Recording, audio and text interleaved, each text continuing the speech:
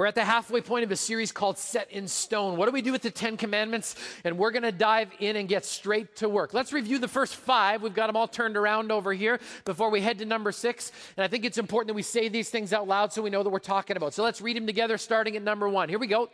You shall have no other gods before me. You shall not make or worship any idols. You shall not take the name of the Lord your God in vain. Remember the Sabbath day to keep it holy. Honor your father and mother. I've been waiting for commandment number 6 because the truth is, if we're honest, I'm 0 for 5, all right? Which is not good. Oh, as if you're not 0 for 5 too, right? Okay, so I've been waiting for number 6 because when we get to number 6, you think to yourself, at least I can say that I got that one down, all right? Because if you don't know what number 6 is, here it is for you, all right? I mean, some of us look at number 6. Come on, 10 o'clock. You're going to have to loosen up just a little bit if we're going to work through this one, all right? Everybody's got this deer in the headlights. Look like, where in the world's he going with this? But let's be straight up. You go through the first 5. I mean, if I'm going to be honest, there have been times I've replaced God in my life with other things. There have been times when I've made or worshipped idols. I mean, I don't know about your idol. Mine tends to be a small piece of leather that I keep in my back pocket that's filled with paper and plastic. If you don't know what that is, talk to your neighbor. They'll fill you in, okay? So, you know, there have been times I haven't used the name of God in a way that it should have been used, all right? There have been days I've violated the Sabbath and just done my own thing, thinking that the world revolves around me. And as a young person, even as an older person, I haven't always honored my mother and father. So I've been looking forward to number 6 because you look at number 6 and go, I got that one. I'm 1 for 6, but I'm stoked about at least being 1 for 6, all right? And the tendency with number 6 is we're just going to gloss right over top of it. So let's say it out loud. What commandment number 6 is? You shall not murder. Okay. And I'm just like, big red check mark by that one. We're good. Let's move on to number 7. Maybe not. As the more I studied and dug into number 6, the more I realized how deeply it impacted myself and so many other people in this room.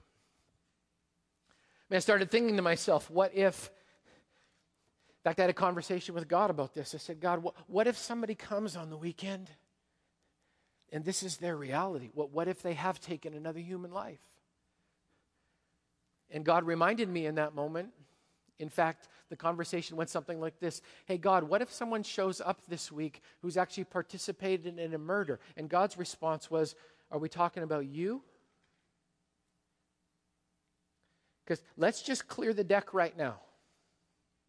My sin murdered Jesus. And I don't know of another human being that can step out of that category. So before we just jump into everybody else's life, maybe we need to take a moment and kind of run through this stuff on our own. You know, some people like to take a hold of the 6th commandment, and I thought, there's so many different ways we could go this one, just so that we don't have to make it personal for ourselves. I mean, we could kind of go the whole war route if we wanted to, and we could talk about, everybody's personal stand on pacifism somehow, and we could get all political together, but then we run into the problem that, you read your Old Testament, and what we understand completely is that there were times when God sent his chosen people to eradicate evil, and in that conquest, I mean, let's just shoot straight. People died. And how in the world do you put those things together? I thought, maybe we could keep it from not being so personal. We could just turn it into one of those brain function sermons, and we could all just talk about the fact that we're not supposed to murder. And so when we think murderous thoughts and the fact that we all probably have to own a big pile of bodies of British Columbians because we see them on the guide and they cut us off and drop dead, right? And, we could go that way, and that would be easier. And I thought, what if we went over here and how many people would be touched if we talked about the tragedy of abortion in this country? And what would we say to women who've had an abortion or guys who've paid for one? And can I just talk for just a second about that? If you're a young lady who's had an abortion or a man who paid for one, there is forgiveness for the past and hope for the future in Jesus. And he loves you, and so do we. Okay? So let's not go the shame route on that one. I have just been just pulled back and forth because the more I dug into the one that I thought I could just put a big red check mark beside, the more God convicted me about how personal this one actually is. For our time today, we need to stick to a very pure definition of murder, because I think all of those conversations are worth having. But this one gets a little confusing because a lot of us grew up with versions of the Bible that said, thou shalt not kill, and people took the word kill and they've applied it to all different kinds of areas when truthfully the Bible doesn't go there. We went there, but the Bible doesn't go there. For our time today, we're going to stick to a pure definition of murder, which means the killing of another human being with malice and forethought. I believe the Bible teaches that while all killing is not murder, all murder is killing. And we've got to stay in that little sweet spot, otherwise we're going to end up in lots of different places. By obeying the sixth commandment, we need to make a decision, and the decision is very simple. As one of God's people, our decision is this, that I will revere life because all life comes from God. Okay? People ask me all the time, is Christ the King pro-life? And I say, we have to be. We have to be. But we're not just talking politically. We're talking holistically with the all-intending purpose of what that word means. I mean, God loves life. God is the author of life. God is the origin of life and the sustainer of life. God can give life and God can take life away. We sing the song all the time. He gives, He takes away. Blessed be the name of the Lord. It's up to Him to decide that. And because God is the true source of life, He's saying you're not allowed to take that away in the form of murder, because that decision should be left up to God and God alone. And you're not God. And that's where it's got to stay. I mean, if you want to see God's passion for life, look at Deuteronomy chapter 30.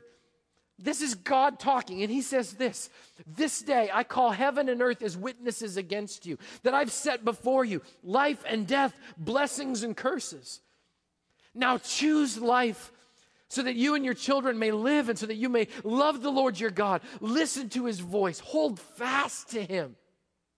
For the Lord is your life, and He will give you many years in the land that He swore to give your fathers, Abraham, Isaac, and Jacob. No matter what has happened in your past and how you've looked at life, from this day forward, God just drew a line in the sand and says, this is what I want you to do as a follower of Jesus. Choose life. Don't murder. Don't go that direction. Don't even go in way over there to that part. Stay in the truth that God is life and He wants you to join Him there. And so we look at that one. Number 6, yes, I've got it. I love life. I choose life. That's good. And then Jesus shows up. Matthew chapter 5, and He starts doing this thing, which I just love. Jesus starts stating parts of the law, some of them commandments, some of them outside of it. And then instead of just allowing us to stay at that part, He pushes in a little deeper. If you start reading Matthew chapter 5, it's pretty amazing, because he states a law about murder that you shouldn't. And then He says, but actually, I'd like to talk to you about your anger. Thought I could skate on this one, because everybody got anger to a certain degree, right? He talks about adultery, and then He says, but actually, I'd like to push in a little bit deeper. Let's talk about what happens before adultery. Let's talk about lust levels, okay? He talks about the laws of the Old Testament with regards to divorce, and then He just says, but before we talk about that, can we talk about commitment? Because maybe if we talk about that one, we'll never actually get to the other one. He talks about the laws with regarding oath-taking. You know, I swear this is true. And He says, could we just talk about truth first of all? Because maybe we won't even need the oaths if we all just learn how to just say the truth. He talks about the law of retaliation. He says, you've heard it said, an eye for an eye, so you can do this get even thing. Before we go, could we just take a moment and talk about forgiveness? He talks about hating your enemy, and then He actually pushes us in another direction and says, I actually want you to love your enemy, because that's what I did. I mean, so here it comes, my friends. Matthew chapter 5, Jesus speaking, and the Bible says this. You've heard that it was said to the people long ago, do not murder, and anyone who murders will be subject to judgment. But I tell you that anyone who's angry with his brother will be subject to judgment. Again, anyone who says to his brother, Raka, is answerable to the Sanhedrin, but anyone who says, you fool, will be in danger of the fire of hell. Okay, let's just stop here and define some terms so what we understand. Raka is a Hebrew or Aramaic expression of contempt. You'd say it if you wanted if you were really, really angry, you'd say it against somebody. And basically, if you translate the word, it means empty head. Okay? So let me give you a modern example. You're driving down the road, somebody cuts you off, and you go, yeah, you stupid bucket head. That's raka, okay? Some of you done that, haven't you? Me too. Okay, all right. Okay, the Greek word for fool here, a little bit later on, it says, you fool. Okay, it comes from the word moros, which we get our English word moron from. All right? All right? Don't say you didn't learn anything in church today. Anyway, so let me translate the verse for you with my translation as best I can.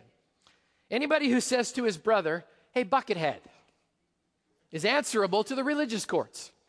But anyone who says, you moron, will be in danger of the same judgment as someone who's committed murder. I bet when Jesus said that, it got it as quiet as it did in this room right now. What's Jesus saying? Jesus is saying this. Jesus is saying that the same heart that responds in anger has the same root issue as a heart that takes its anger and it results in murder. Jesus is saying that while we like to separate out sin and put people in different categories, well, they're a murderer, they're an adulterer, they're a rapist, and I'm over here. When we like to grade sin, Jesus is saying God doesn't work that way. Jesus doesn't do sin on a curve, okay? It don't work that way. In fact, he just gets really, really specific. He says sin is sin to God, and if you want to keep the sin of murder in check, you better deal with the root of it, and the root of it's anger, and we can all relate to that one, can't we? I mean, Jesus, now I want us to understand something, okay? Anger's not bad. Jesus got angry. I mean, he got unbelievably angry. He's flipping tables in parts of Scripture, all right?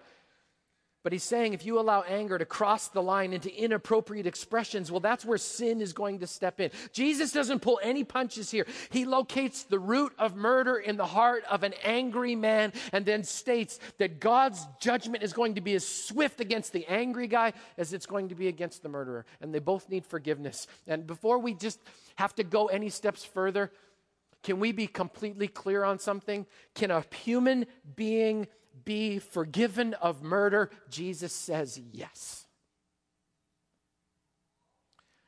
I was, right? The Bible makes no bones about it. My sin murdered Jesus. And when I asked him to forgive me, that got covered too. I don't understand it. I'm humbled by it. I haven't got a box for it. And that's what makes it so incredible. That God's grace is big enough to cover that too. So he says all of that. That's just the intro. So don't let me freak you out. But okay, so, all right. He says all of that, and he says, let me give you an example about how close this is going to hit home for you. Even though you think you can just zip on by commandment number 6, let's going to make this really personal. He goes on in verse 23, Jesus still talking and says, therefore, if you're offering your gift at the altar and there remember that your brother has something against you, leave your gift there in front of the altar. First go and be reconciled to your brother and then come and offer your gift. What is Jesus saying? Jesus is saying relationally, there's a little bit of murderer in all of us. And we need to learn how to deal with that stuff relationally. And he gives us this relational picture to say this. If you can learn to keep your anger in check with your relationships, it's never going to end up over here in the unthinkable realm with you doing something you never thought you'd do. Okay, how are we going to live this out every single day? Let me give you just a couple of pieces of wisdom that come right out of this text. Number one is this. Choose to not respond with inappropriate anger towards your brothers and sisters. Okay, there's times to be angry. You want to be angry at an injustice? Awesome. Just make sure you do more than just get angry. Actually do something about it, okay? There are times when you need to be angry because you see evil being perpetrated in front of you. At that moment, just don't get angry. Actually go and do something about the evil. That's what God is calling us to do. Okay? There are times to be angry. But when that anger becomes focused on a brother or sister in Christ, God says you need to react in a different way. In fact, he puts this filter down, and the filter includes words like this. Now, you just picture yourself, you're just angry at somebody. I mean, you're not just mildly perturbed, you are torqued. Like just, ugh! And God says, I need you to put the filter of love, joy, peace, patience, kindness, goodness, gentleness, and self-control. And let's just be honest. We hear that and we just like, God, are you serious? Because it just seems so foreign, so light, so airy. It's just life's all just smiles and butterflies and happy thoughts, and let's just hug and get along. And underneath, it's like, I'm going to stick you when I'm hugging you, right? Right? We look at it and say, but it just seems like when I'm angry, that just seems to be such a wussy cop-out. Let me tell you what it is. To respond that way, love, joy, peace, patience, to respond that way when you're angry, that's not natural. It's unnatural. And the Bible has another word for unnatural in Scripture. It's the word godly. Think about Jesus for a second. Of all of the human beings, God the Son and the Son of God, who could have retaliated in anger. He's being murdered. They've nailed him to a cross. They have stuck, it is bloody and gross. And in the middle of that, when he could have said, oh, my friends, don't make any mistake about that. In that moment, all Jesus would have had to say is, Dad, enough. Angelic army, right now. No more humans. We're done. These rebellious, stiff-necked punks are finished. We're going to do it again. He could have. Instead, he didn't. He put it through the very filter that he taught us. Just think about this. When he could have been giving us the anger we deserved, what did he say instead? Father, forgive them.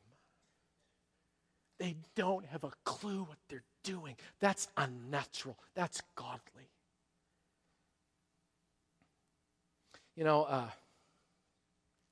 We all make choices how we're going to respond.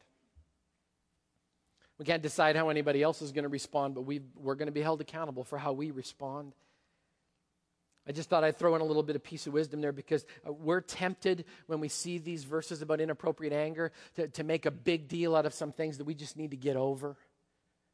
Seriously, some of us, everything's an issue to us, right?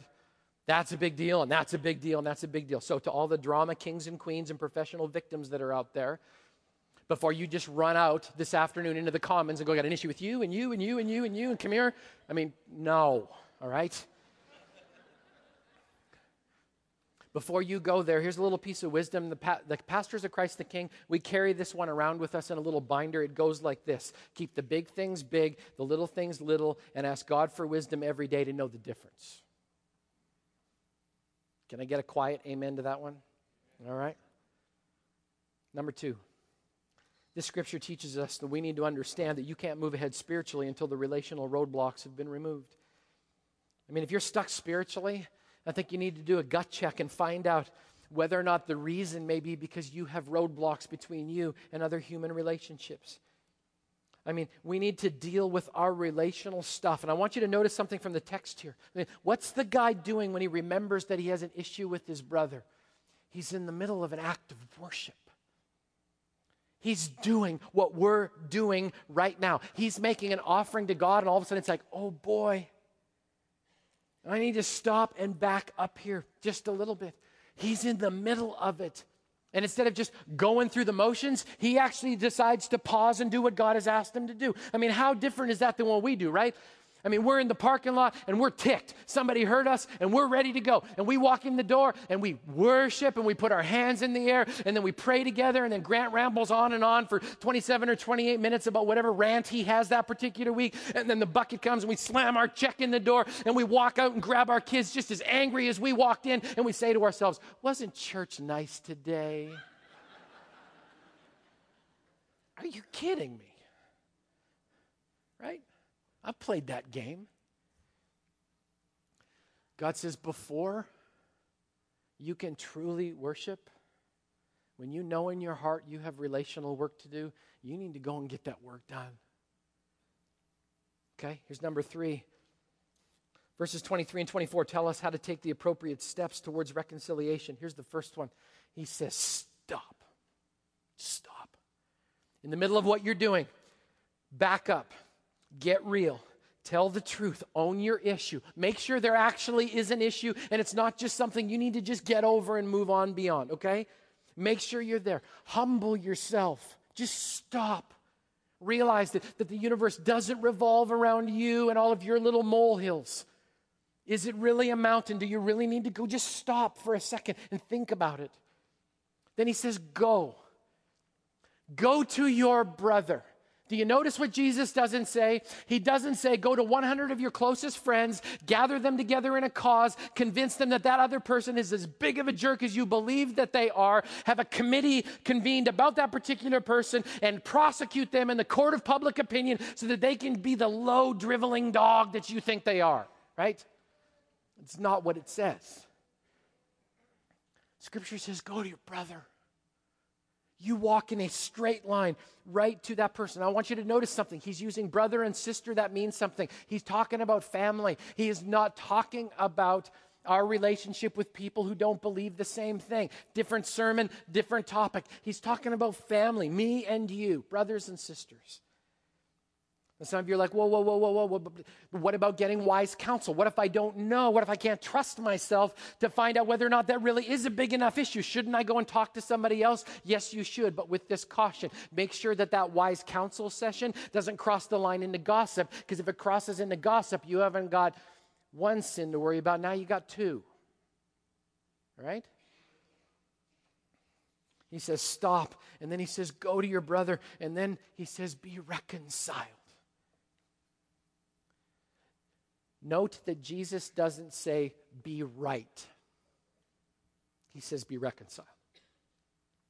How many of us have been stuck for years in broken relationships because we crossed our arms and have defaulted to the simple statement, yeah, but I'm right? Jesus doesn't say be right. He says be reconciled. Find level ground. Let me speak from my heart as much as I can. I have only found one place in the universe where the ground is level, and that's at the foot of the cross, where everybody is the same. Go there. Be reconciled. And then finally, he says, then you can worship in freedom. That's the last one there. When all that is done, then you come back and worship, because now there's nothing in the way. Let's keep moving. Here's number 4. Scripture also tells us to keep short accounts. Don't allow unresolved issues to fester. I mean, I love the immediacy of this scenario. The guy's coming to offer an offering. He's in worship, and also it's like, oh no, I need to go make this right with another person. Why is there such an urgency? I'll tell you why from my own experience. It needs to be dealt with right then, because you know what happens when you allow an offense to roll around in your brain for a while? What happens to it? It starts picking up speed. It gets a little bit bigger. It gets a little bit uglier. Pretty soon it sends out a root of bitterness that goes deep down into the bottom part of your soul. And you start off angry, and pretty soon you're involved in pure, unadulterated hatred. And that wound just seems to sit there, and it stays open, and it bleeds, and it begins to fester. And instead of it getting it checked and healing, it gets red, and it begins to burn. And if you're not careful with it, it can not only infect your entire body, eventually it can kill you. 2 weeks ago, I had a wound on my foot. It's been 14 days. Cut the bottom of my foot open. My doctor gave me very clear instructions. Grant, I want you to keep it elevated. I want you to take a pill. Ibuprofen or Vicodin at first. I want you to keep the pain in check and the swelling down. I want you to keep it clean. I want you to watch it for signs of infection. You see anything red or weird or stuff coming out of it? I mean, you need to let us know right away. I need you to watch it very, very closely. I need you, and he kept saying it over and over again, keep it clean. Keep it clean. Keep it clean. So I want you to leave the stitches in for 10 to 12 days. Even though you probably think you can take them out earlier, leave them in there for 10 to 12 days. But most of all, keep it clean. Christ the King, when it comes to your relational world, keep it clean. Elevate it through prayer and ask God what you're supposed to do. Take a pill and relax. to make sure that your issue is really an issue. Keep an eye on your relational world. Don't let it go unchecked. And the second you see anger, you deal with it right then and there. Even if it means dropping everything you're doing and doing exactly what God asked you to do. Here's number 5. Enjoy the blessing of Romans 12:18. I love this verse because it gives me no wiggle room whatsoever. It says, if it is possible, as far as it depends on you, not the offender, not the guy that hurt you, not the person that ticked you off, as far as it depends on you, me, live at peace with everyone. You know, I was actually kind of depressed a little bit when I looked at the first 5 and went, hoping for number 6, I'm going to put 1 in the win column. And the truth is, we can go through every single one of these commandments and end up at the end of the journey feeling unbelievably discouraged because we never quite seem to measure up. My friends, that's the whole point of the law. You don't measure up. You don't measure up. You can't do this on your own. That's why Jesus came to do it for you. That's the gift. And this past week, I was talking about this with my elders. Wednesday morning, we were having this little time together, and I was talking with the elders, and one of the guys, Jim Bailey, God bless his heart, he steps up and he says, I had got the most amazing gift this week. So when you're feeling down, like you don't make it on the Big Ten, remember this verse. It comes out of Jude. There's only one chapter in Jude, so I just gave you the verses. It's verses 24 and 25, and it says this. Oh, just listen to this. To him who is able to keep you from falling and to present you before his glorious presence without fault and with great joy.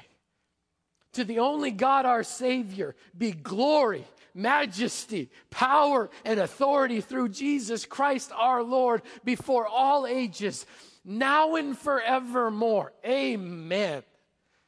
I mean, what a gift. That's the amazing hope that we have, that God can keep us off of the slippery slope of anger so we don't end up in that world of the unthinkable. God is our hope. God is our strength. God is our life. God is our forgiveness. And he says, one day, if you'll work with me on this one day, I'm going to present you before God the Father, and all of the name tags that you've stuck to yourself are all going to dissolve away, and I'm going to present you faultless and with great joy. Not because of you, but because of Jesus. Can God cover number 6? Yes, he can. He has. You can consider the Big Ten challenge there. I know for some of us, we don't like talking about this, especially with people that know us very, very well. My encouragement is, I think the more we talk, the better we're going to be as a church. So I was getting ready to try and figure out how in the world we're going to wrap this one up this week. I actually had 3 or 4 different endings to this one, and then God reminded me of what we do at the end of our services. We give back to God our tithes and offerings, and he said, what a great place to apply what I've told you to say. So it's about 10:55. I'm actually already done, but we're not done. Because we're going to live out Matthew 5 right now. And some of you are going to have a moment right now. It's going to be pretty tense because you're going to reach for your back pocket or you're going to reach for your purse, and God's going to go, slow down. You have some homework you need to do before we get to that part. I actually talked to our financial department this week. I said, guys, you need to be completely prepared that we may have one of the lowest offerings we've ever had at Christ the King. Because I want you to hear me clearly. Some of you are like talking, saying, did the pastor just say don't give? Yeah, he did. You know why? Because your obedience to Scripture is more important than the financial bottom line of Christ the King Community Church. This is more important. Now, I know some of you are like, I wasn't going to give anything anyway.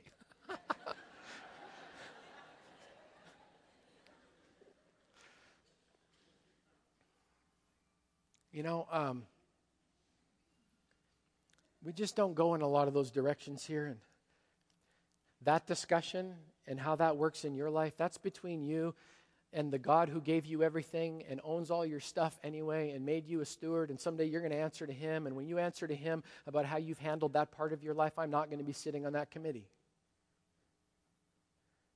So you just leave that between you and him. If you want to have a discussion about that on your way up, man, you have at it, because Jesus said where your treasure is, there your heart is. Let's just be real, right?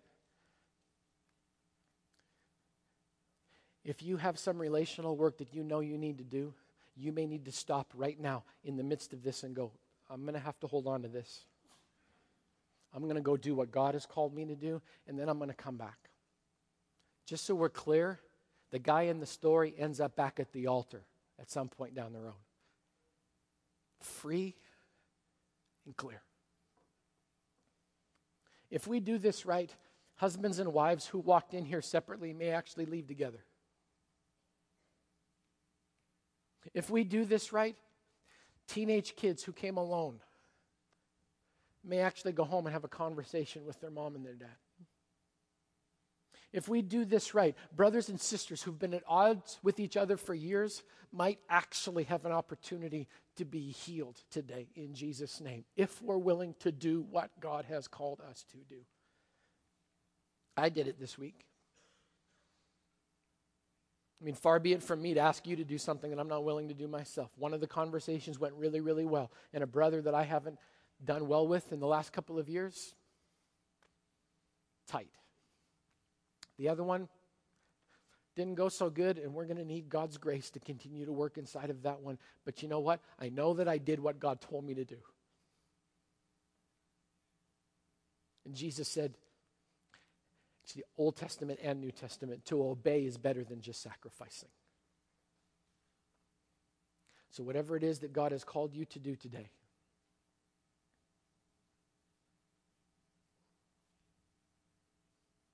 don't let it end up there. Do it now. In Jesus' name. Do it now. Let's pray together as we close. God, I thank you for this moment, and I pray for open and honest hearts. God, I thank you for forgiveness. This is not an easy one. And God, it would have been so easy. Let's just slip right over top of number 6. God, for those of us that have relational work to do, I pray that we would do it today. A phone call, a letter, a conversation face to face between brothers, between sisters. God, would you help this family be a family today? God, for those who are carrying this wound very, very deeply, may they know that Jesus said there's forgiveness for the past, hope for the future. That even this can be covered.